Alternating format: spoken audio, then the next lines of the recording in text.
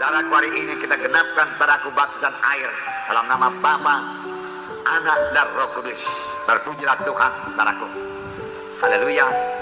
Saya yakin, saudaraku, pada hari ini Tuhan berahmat di tengah-tengah kita.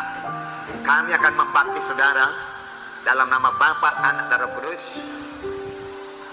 Tetapi yang memberikan baptisan Roh Kudus adalah Tuhan Yesus sendiri. Dan saya percaya, saudaraku, Tuhan Yesus mau dan Tuhan sudah siap sedia membaptiskan saudara dengan Roh Kudus pada sore hari yang indah ini, saudara. Dengan tegas Tuhan Yesus berkata, sebelum dia naik ke sorga, dia berkata, tunggulah di Yerusalem sampai kamu dilengkapi dengan kuasa dari Maha Tinggi. Rupanya baptisan Roh Kudus itu adalah menerima kuasa. Kalau saudara menerima baptisan Roh Kudus, saudara menerima kuasa. Kuasa untuk menjadi saksi Tuhan, kuasa untuk mengalahkan dosa, kuasa untuk mengalahkan semua duniawi dan kedagingan, dan kuasa saudaraku untuk mengalahkan semua setan iblis. Saudara kekasih dalam nama Yesus, itu sebabnya pada waktu Paulus melayani pada sidang di Efesus, dia menanyakan satu perkara, sudahkah kamu menerima Roh Kudus tatkala kamu percaya? Mengapa? Karena baptisan Roh Kudus satu kelengkapan bagi anak-anak Tuhan. Tuhan Yesus berkata, kamu akan menerima kuasa kelak apabila Roh Kudus turun ke atas kamu, dan kamu menjadi saksi bagi Yerusalem, Yudea, Samaria, hingga sampai ke ujung bumi. Jadi menerima baptisan Roh Kudus, menerima kuasa. Dari mulanya, saudaraku, Tuhan mengendaki manusia ini berkuasa. Waktu Tuhan menciptakan Adam dan Hawa, dia berkata, penuhilah bumi, taklukkanlah isinya, taklukkan isinya, taklukkan setan iblis, dia katakan. Tetapi sayangnya Adam dan Hawa gagal, iblis yang menaklukkan dia, hingga dia jatuh pada dosa, dan semua manusia jatuh pada dosa. Tapi kemudian Allah Bapa memberikan Tuhan Yesus untuk mengubahkan nasib manusia ini, membawanya daripada hukuman pada hidup yang kekal, pada keselamatan menjadi anak Allah. Ini yang kita peringati pada hari Natal ini. Setelah Yesus datang lagi di Bethlehem untuk menyelamatkan manusia yang berdosa, mati menebus manusia yang berdosa, dan manusia tidak perlu ke neraka tapi ke sorga. Tetapi sebelum Tuhan Yesus naik ke sorga, dia berkata, terimalah olehmu Roh Kudus, terima olehmu Roh Kudus, supaya kita kembali hidup berkuasa, amin. Supaya kita kembali mengalahkan setan, amin. Kita mengalahkan penyakit, amin. Dan segala godaan-godaan, bujukan-bujukan melalui kehendak daging hawa nafsu bisa kita kalahkan semua dalam nama Yesus, amin. Dan kita semua boleh berbuah lebat karena kita semua menjadi saksi yang berkuasa. Tuhan mengurapi kesaksian kita, amin.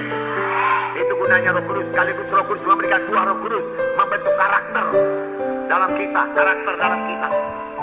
Nah, buah Roh Kudus pada hari ini, pagi hari tadi kita mendengarkan firman Tuhan mengenai salah satu dari buah Roh Kudus, yaitu damai. Damai itu buah Roh Kudus. Yesus membawa damai, anak-anak Tuhan juga membawa damai.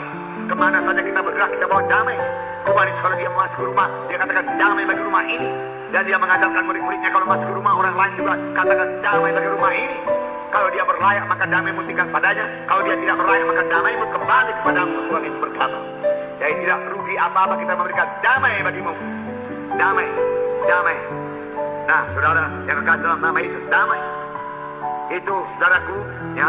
Setelah Roh Kudus turun, saudaraku, Roh Kudus turun pada Yesus, Roh Kudus turun pada kita, maka buah Roh Kudus jadi kepada kita. Jadi luar biasa berkat daripada Roh Kudus. Jadi pada hari ini saudara juga terimalah baptisan Roh Kudus, amin saudara. Dalam berbahasa roh pada hari ini kami akan membaptis saudara dengan baptisan air dalam nama Bapa, Anak, Roh Kudus. Tetapi ia yang datang kemudian daripadaku, kata Yohanes Pembaptis, yaitu Tuhan Yesus, dia akan membaptiskan kamu dengan Roh Kudus dan dengan api. Dua-dua itu menggambarkan kuasa. Siapa yang datang kemudian daripada Tuhan Pembaptis, yang lain daripada Tuhan Yesus Kristus. Siapakah pembaptis dengan roh, yang lain daripada Tuhan Yesus Kristus, amin. Saudara, pada hari ini saudaraku yang terima baptisan air, arti daripada baptisan, Roma pasal 6, 5 menit lagi, Roma pasal 6. Jadi dikatakan ayat 3, atau tidak tahukah kamu bahwa kita semua yang telah dibaptis dalam Kristus telah dibaptis dalam kematiannya? Dengan demikian kita telah dikuburkan bersama-sama dengan dia oleh baptisan dalam kematian, supaya sama seperti Kristus telah dibangkitkan dari antara orang mati oleh kemuliaan Bapa, demikian juga kita akan hidup dalam hidup yang baru. Hidup dalam hidup yang baru. saudara yang dibaptis pada hari ini, keluar daripada baptisan ini, boleh memulai satu hidup yang baru. Amin. Ya, hidup yang baru. Kalau selama ini gagal, berubah jadi berhasil. Amin. Kalau selama ini budak narkotika, saudaraku, berubah jadi hamba kebenaran. Amin. Kalau selama ini dikuasai oleh penyakit kronis, tidak sembuh-sembuh, saudaraku, dari tahun ke tahun, saudaraku, penyakit ini, penyakit itu, penyakit ini. Darah sudah baptisan air ini, hidup baru dalam hidup yang sehat. Mana Roh Kudus menghidupkan saudara. Haleluya. Hidup yang baru. Hidup yang baru. Hidup yang bersekutu dengan Tuhan. Hidup yang cinta kepada Tuhan. Hidup yang mempermuliakan Tuhan. Hidup yang jadi saksi Tuhan, saudaraku. Puji Tuhan, saudaraku. Haleluya, saudaraku. Nah, sudah Yesus dibaptis dengan Roh Kudus, baru dia mulai melayani. Dan Bapa berkata, inilah anak yang kukasihi, kepadanya lah aku berkenan. Aku berkenan. Dalam kebaptisan dalam kehendak Tuhan, saudara. Saudara, pada hari ini, saudaraku, yang terima baptisan air,